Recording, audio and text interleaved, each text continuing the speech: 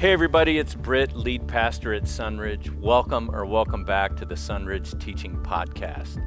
You know, we are on a mission here at Sunridge to help people find and follow Jesus. We believe in the good news that Jesus welcomes all regardless of how far you feel from God. That means that we're a great starting point to explore Christianity or to sink your spiritual roots deep as a devoted Jesus follower. We are gathering indoors right now, socially distanced and masked for now.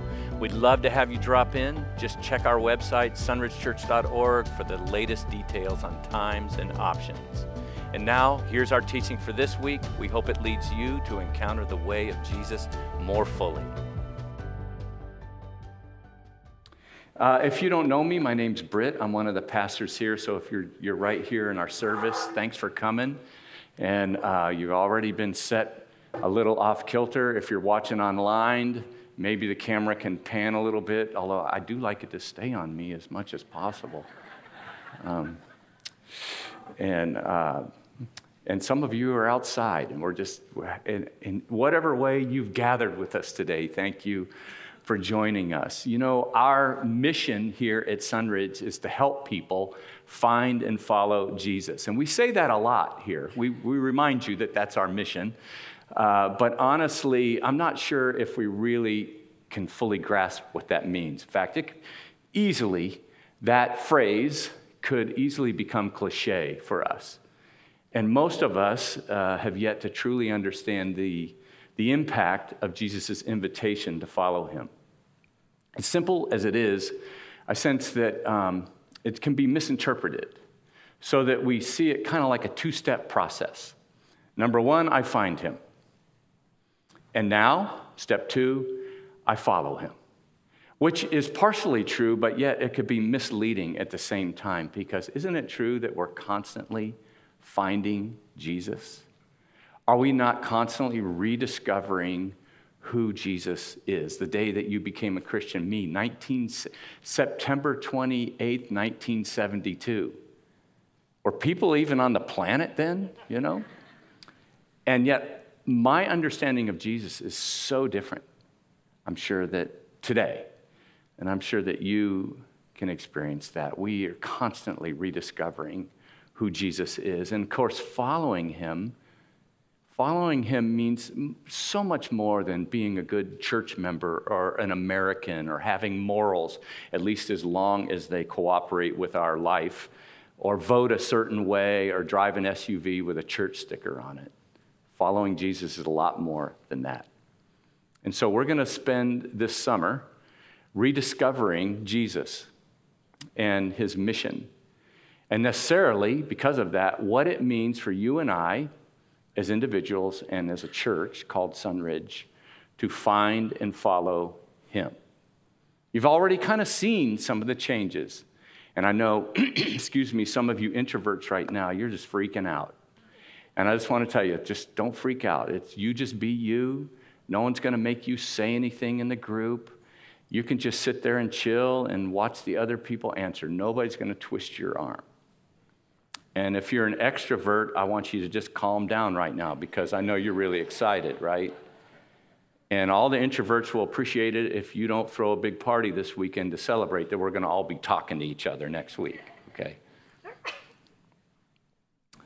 If we want different results, then we need different methods. Have you heard that phrase before? I'm sure you have. And so I know that some of you, when you came in, it kind of threw you off. And that's okay. I get it. But it could be worth it, right? It could be worth it. In order to understand following Jesus, we need to know what it meant to him when he invited people into that, and how people in his day interpreted that. You should know that in the first century, as Jesus walked the earth, he's becoming known as this young and brilliant rabbi, a teacher. That's the Jewish word for teacher. He was fresh. I'm bringing back the 90s with that statement. And in the Gospels, that is the time of the first century, people who are talking with Jesus, conversing with him, would refer to him as rabbi, which means teacher. And it's that concept that frames our understanding of what it means to follow Jesus. And I'm gonna make that clearer, hopefully, as we go through our message today. I want you to see that Jesus invited a variety of people to follow him. But they were all different, but yet he uses virtually the same time, virtually in every case, the same invitation. I'm going to put these verses up here. As he approached some fishermen you might know. In Mark 1:16, as Jesus walked beside the Sea of Galilee, he saw Simon and his brother Andrew casting a net into the lake, for they were fishermen. And he said, "Come, follow me, and I will send you out to fish for people." And at once they left their nets and followed him. And then just a couple verses later, in verse 19, when he'd gone a little further, he saw James, son of Zebedee, and his brother John in a boat, preparing their nets. And without delay, he called them, and they left their father Zebedee in the boat with the hired men, and they followed him. Then Jesus approaches a tax collector. You might have heard his name, Matthew. Matthew 9:9, Jesus went on from there. He saw a man named Matthew sitting at the tax collector's booth. "Follow me," he told him. And Matthew got up and followed him. And then a rich young person approaches Jesus, and he wants to find out what it means to have eternal life and to follow him. And in Matthew 19:21, he answered him, "If you want to be perfect, go sell your possessions and give to the poor, and you have treasure in heaven. Then come, follow me." You guys going to help me out here? Follow me. Okay, thank you. Last one, you're going to get one more chance. I want you to bring it really strong here. To a crowd in Jerusalem in John 12:25, anyone who loves their life will lose it, while anyone who hates their life in this world will keep it for eternal life. Whoever serves me must follow me. You guys are awesome. And where I am, my servant will also be. So, does Jesus just have an elevator speech he's worked out, whenever he's calling disciples, like, "Hey, this is my thing, follow me." I can just roll that out really quickly. No, follow me is a way, in that culture at that time, Jesus is inviting them to be part of his Talmudim. I'm going to explain that. There's a word I'm going to put up on the screen. This is in your notes. It's Talmud. Talmudim is the plural of that. And Talmud is the Hebrew word for disciple or follower. And I love the word apprentice. Can you say that word with me, Talmud? Talmud. It's just like saying disciple, only in Hebrew. An apprenticeship, maybe because it doesn't have all the religious connotations and kind of our framework, apprenticeship is the closest thing to understanding what it meant to be a disciple of Jesus at that time, because you were learning his way.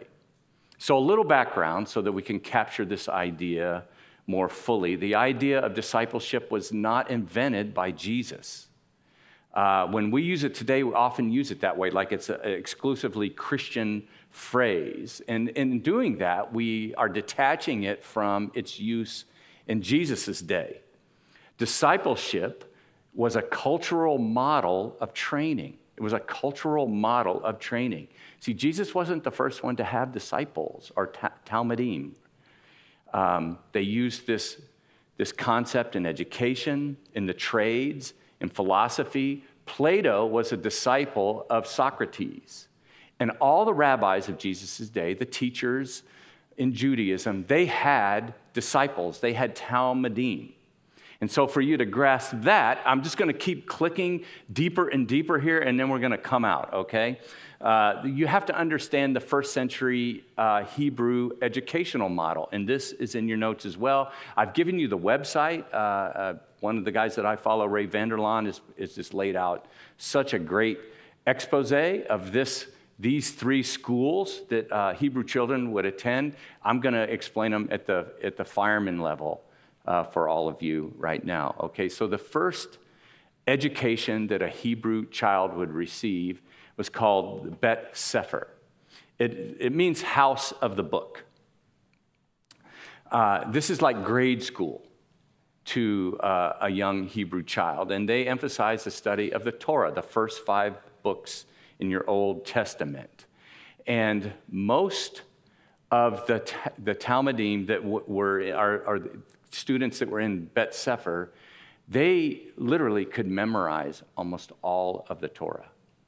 And by age 12, they had Psalms completely memorized. This was their grade school experience. But once they finished Bet Sefer, most students were done. If you were a female, then you were probably around 13 or 14, and it was time to get married and have children.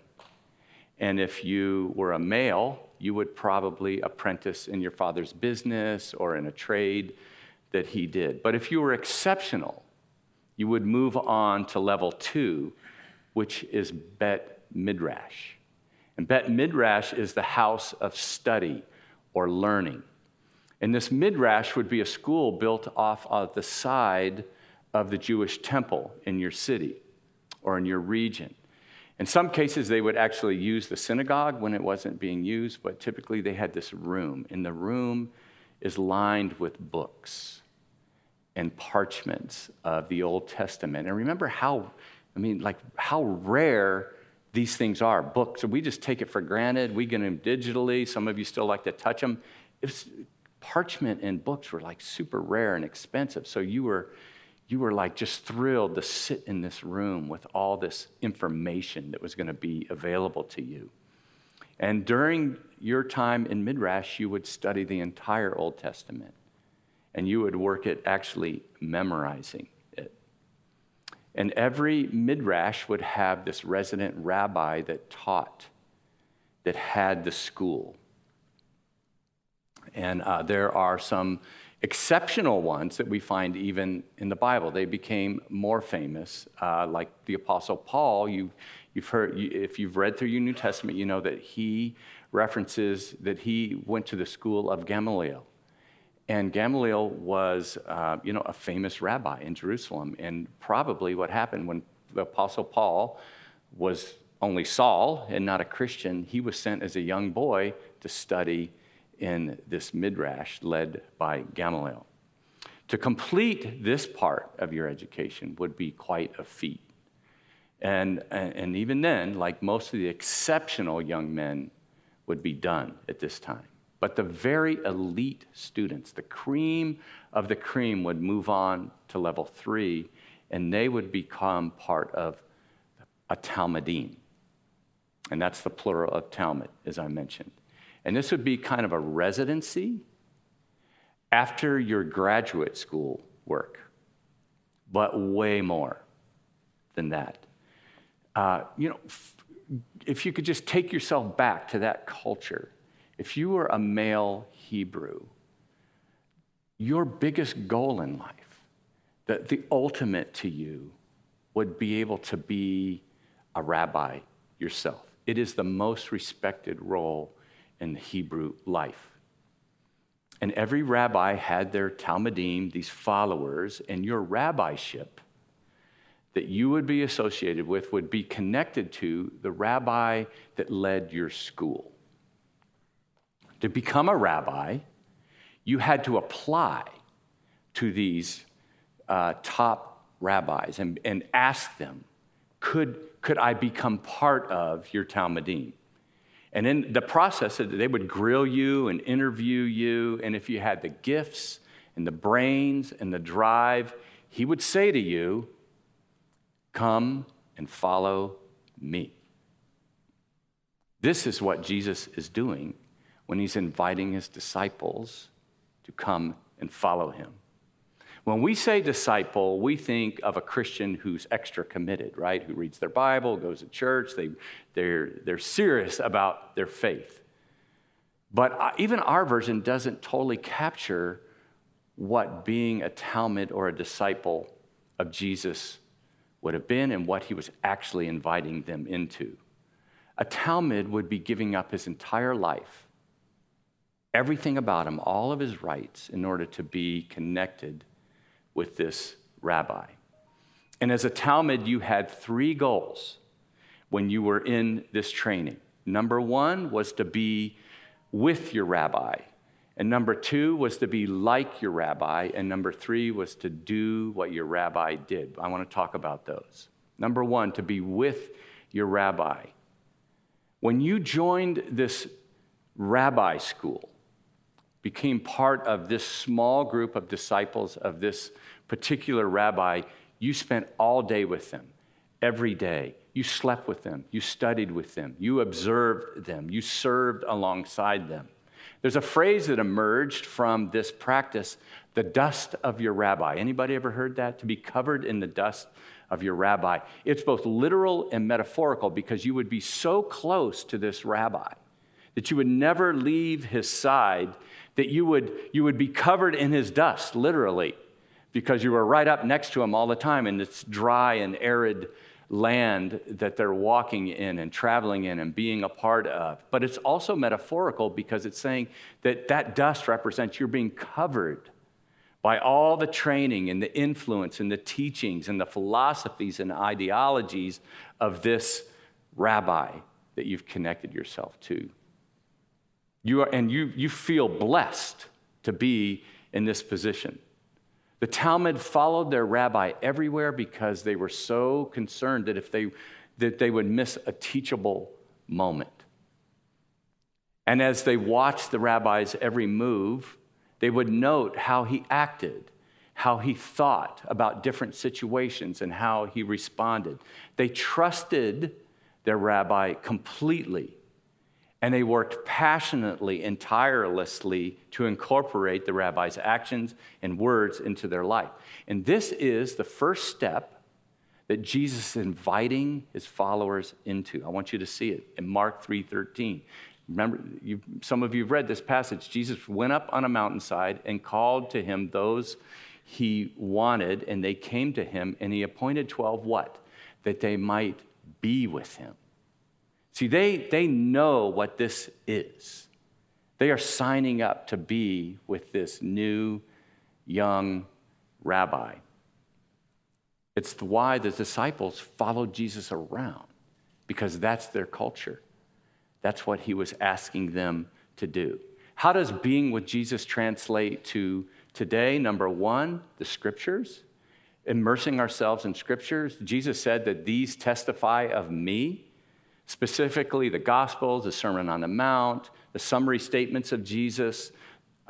These are all ways in which we are with Jesus through his words and the stories about him found in the Gospels. Also, maybe native to some of us, maybe foreign to others, the Holy Spirit.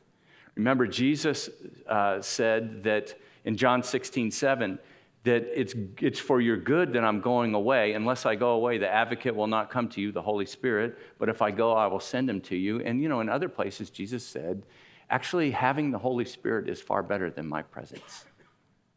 So we experience the presence of Jesus in our life through the Holy Spirit. And then lastly, through the people of God, we experience the presence of Christ. Jesus said in Matthew 18:20, for where 2 or 3 gather in my name, there am I with them. So when we gather together, even though we can't always quantify it, we are experiencing the presence of Jesus by us being together. So when we gather as a church on Sunday morning or wherever it might be, we're not just coming together to hear teachings, to sing some songs, and eat some donuts. We are experiencing the presence of Christ. Goal number 1 as a Talmud was to be with your rabbi. Number 2, to become like your rabbi. As a Talmud, you would do anything to be just like your rabbi. Your goal was to copy everything about them, not just their teachings, not just their doctrine. That's how we kind of think of education today. They wanted to adopt not just the way they thought and their doctrinal or theological positions, they wanted to acquire their mannerisms, the way they acted and responded, even their temperaments. And there's no equal to this in Western thinking. I tried to create some examples for this, like being married for a really long time. Cindy and I will be married this September for 43 years. And now we can just complete each other's sentences. In fact, sometimes Cindy tells me what my sentences should be, or helps me out with them later, And she knows all of my jokes. Like some of you are laughing at my joke. she's just rolling her eyes wherever she is in the building right now. She's like, a prophet is not honored in his own country, true saying by Jesus. Another way but that doesn't fully capture it, right? Another way is like, how many of you speak a second language? Raise your hand. Come on. We won't ask you, we won't test you. Okay, so like, I grew up in Miami and I took Spanish for 2 years. Mi lápiz es amarillo. I just said my pencil's yellow. So like, I got some heavy duty Spanish going here. But I got reasonably good at speaking Spanish in Miami, playing baseball and such. I've since lost it all. But I always, in my second language, I always thought in English first and then translated it. But when you're fluent, you just think in that language. It just becomes part of who you are. So that's another example of what it could look like. You see, this is what their goal was, to think and act and just basically be a replica of this rabbi that was training them. And if you were familiar with different rabbi names or voices, when you met another rabbi, you would be able to connect who that rabbi came from, like who trained that rabbi, because they're exactly like him. That's what Paul meant when he said he wanted to be like Jesus. He wasn't just saying, I want to be Christ-like. He was saying, I want to absorb everything about who Jesus is and who I am becoming. And then in Acts 4, when Sanhedrin is calling Peter and John before them, and it says that they noted that these guys had been with Jesus. You know what they were saying? Not like, oh yeah, they were wearing a Christian fish on their toga or whatever. They were saying like, they're acting just like him. And so we know that they've been training with that young rabbi named Jesus.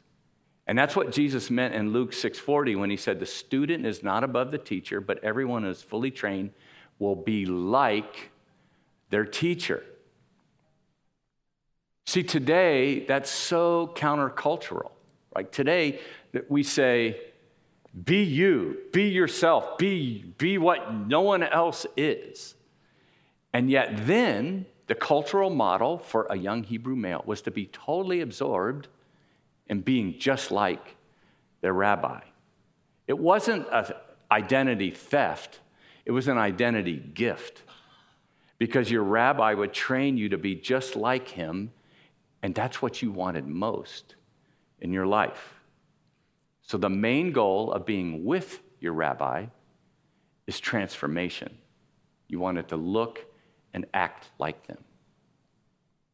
This series that we're launching today, called Formed, I think you're getting it, right? Because all of us, whether you're religious or not, Christian or not, we're all being formed constantly by our culture, by our teachers, by our pastors every once in a while, by our family, by our parents, by our friends. We're constantly being formed into who we're becoming. And the question isn't whether we're being formed or not. It's a matter of by whom we're being formed. Dallas Willard put it this way: spiritual formation in the Christian tradition is a process of increasingly being possessed and permeated by the character traits of Jesus as we walk in the easy yoke of discipleship. This is what it means to be like Jesus. Is that making a difference in what you understood before when you said things like, I want to be like Jesus? It's like at a whole other level. And in order to follow Jesus, that is going to require utter transformation. And for most of us, it's going to take a really long time. And if we really want it to go in the direction we want, we're going to have to be very, very intentional about it for a lifetime. You see, as followers of Jesus, the goal isn't just to act more loving toward others, but to actually be more loving. It's not just to give my money to my church as a good member, but it's actually to become generous of spirit, generous of everything about our lives. And it's not just to put my time in, but to be someone who has a true servant's heart and looks for ways to make a difference in the world as God opens up doors. And the practices that we're going to work on this summer can lead to this kind of transformation at the heart level. The last goal as a Talmud is to do what your rabbi did. See, it wasn't enough just to know what your rabbi knew and to even, kind of take on some of his traits. The goal of the Talmud was to do the things that their rabbi did. You ever wonder why Peter tried to walk on the water? Was he just trying to tweak the other disciples? Was he just wanting to catch some waves? That part I would understand. No. His rabbi was walking on the water, and as crazy as that seemed, he wanted to do the things that Jesus did. When Jesus washes the disciples' feet in John 13:14, when he gets done, he says this, "Now that I, your Lord and teacher, have washed your feet, you should also wash one another's feet. I have set you an example that you should do as I have done for you." You seeing that? "Very truly, I tell you, no servant is greater than his master, nor is a messenger greater than the one who sent him. Now that you know these things, you will be blessed if you do them." You see, they completely understood this. He's not bringing some radical concept to them. He's saying, you're walking with me as your rabbi, and these are the things that I do. And you will be blessed if you do these things. I love how N.T. Wright puts this in his book, Following Jesus. The longer you look at Jesus, the more you will want to serve him in his world. That is, of course, if it's the real Jesus that you're looking at. Plenty of people in the church and outside it have made up a Jesus for themselves and have found that this invented character makes few real demands on them.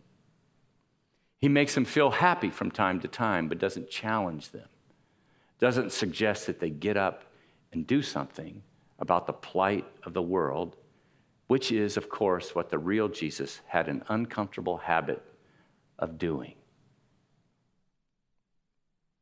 What does it look like for us to do what Jesus did in today, in Temecula Valley, if this is your home? Not becoming a pastor or a rabbi, but what does it look like if you're a teacher? Or you work at a car dealership? Or you're a police officer? Or you're a carpenter? Or you're retired? Or you're a counselor? You're an administrator?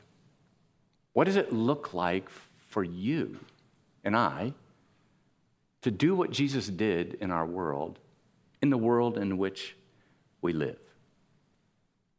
That's what we're talking about. Guys, when you were in college, you remember you took courses that you had to have there was a lab with it? That's why there's 5 units in that class. The Jesus course, it comes with a lab. We do Christianity with our bodies and our brains. A couple of thoughts to close. Number 1, the invitation is to follow Jesus, not be a Christian. You see, Jesus never pursued converts. He looked for disciples. And let me just be square with you. The world doesn't need any more Christians. world needs Jesus followers. You know, like that phrase Christian is negative in the Bible, right? It's like it's only used 3 times, and it's never like, it's like that's what they called us. The Bible references a few times. Christians only used 3 times, and it's always negative, but in contrast, the word disciple is used 268 times in your New Testament, and it's always to describe the followers of Jesus. The Barna Group did a study 2 years ago, and they found that in America, 76% of people say that they're Christian.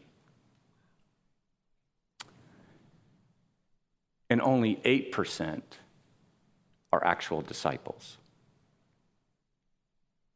Now, just so you know, like if you look this study up, the criteria isn't crazy stuff. It's like they go to church regularly, they give, they serve somehow. They have this orientation in their life. It's not like top shelf crazy Christian stuff. It's like basic Christianity, 8%.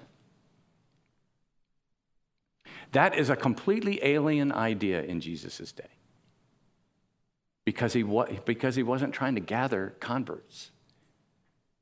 He was inviting people to follow him. And when I say that, this isn't me, a pastor who's lost touch with reality of what it's like to live in the real world. I don't know if I've told you guys before, but I had another job before this job. Do you remember what it was? Yeah, did some of you say hero? I thought that you said hero. But I'm just kidding. Kinda I am, but it's not me telling you, boy, I'm a pastor and I got it all together and you guys should get cracking and be like me. That's not what I'm saying at all. Because this is a very real struggle for me in my world, even as a pastor. What I'm saying for all of us together is that this is what Jesus is actually inviting us into when he says, come and follow me. And by the way, wherever you are in that process, you're totally welcome here. If you're not ready to like grab a hold of that, if you're going like, whoa, I'm not sure, like you're really thinking. So this isn't top coming down, shouting. We're all in this, trying to wrestle with what this means to be with Jesus, to be like Jesus, and to do what he did in our world today. I'm going to ask the band to come up, and I have a second wrap-up thought while they do, and it's this, that the invitation to follow Jesus is open to anybody. You know, there's something very normal and yet something very unusual about this invitation that Jesus makes. I mean, number one, the normal part is to be invited into following him as a rabbi. That is culturally typical. That's nothing, out of the ordinary. What is out of the ordinary is who Jesus invites to be with him. It's because it's a really unusual cast of characters. It's prostitutes and opportunists and sinners and uncouth blue-collar fishermen. And it's the elite, Pharisees. And to all of them, he says, whoever wants to be my disciple, whoever, you can be his disciple. I can be his disciple. Jesus is inviting doubters and people that feel like they're hardcore ready to go. He's inviting you if you're like you're not sure. He's inviting you if like yesterday, the way your life went, you think there's no way Jesus wants me on his team. He's inviting you. He's saying, whoever wants to be my disciple can do this. And in order to do so, I think we have to ask ourselves 3 simple questions. Number 1, do we believe that the way of Jesus is the best way to live? Do we believe the promise or what Jesus said in John 10:10, that he came to give us life and to give it to the full? Do we really believe that? The second question is, do I want that? If I could believe it, but I'm not really sure I want that. Do I want this life? And the question number 3 is, am I willing to do some things differently in order to see that happen? That's our context right now, because we're going to do some things differently for the summer. And it's all going to be okay. You know, when's the last time you took a trip? And you had a destination. Some of you are going crazy. I'm seeing social media. You guys are going, you've been saving up vacations and going everywhere. But the last time you took a trip, you had a destination, right? How many modes of transportation did you go through to get there? Just a couple weeks ago, my family went to Michigan. And we got up in the morning and we got in my truck and we drove to the airport. And we walked in the terminal and we got on an airplane. And we flew to a city, and then we got on another airplane. Well, in between that, we actually walked to the next gate. And we took that manway thing, which speeds you up unless the people that are totally unaware of what's going on in the world around them are standing in your way, not moving. You know, you walk on the right, you leave the left open. That was free. And then we flew to our destination city, and then we rented a car. And then we got in that car, and we drove to our ultimate destination. So our destination never changed, but our mode of transportation did. We're going to change our mode of transportation next Sunday. And it's going to involve sitting differently. It's going to involve multiple voices up here. And it's going to involve asking some simple questions. You know, so if you just look around at the people right now that are near you, next week, you're going to be talking about the top 5 sins of your week with one another. Yeah, that's not going to happen.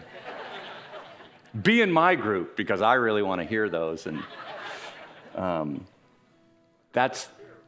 going to change our transportation mode for the summer. And Sunridge has a history of doing that. You know, we do things different in the summer. We've had all kinds of fun, and we're going to do that this summer.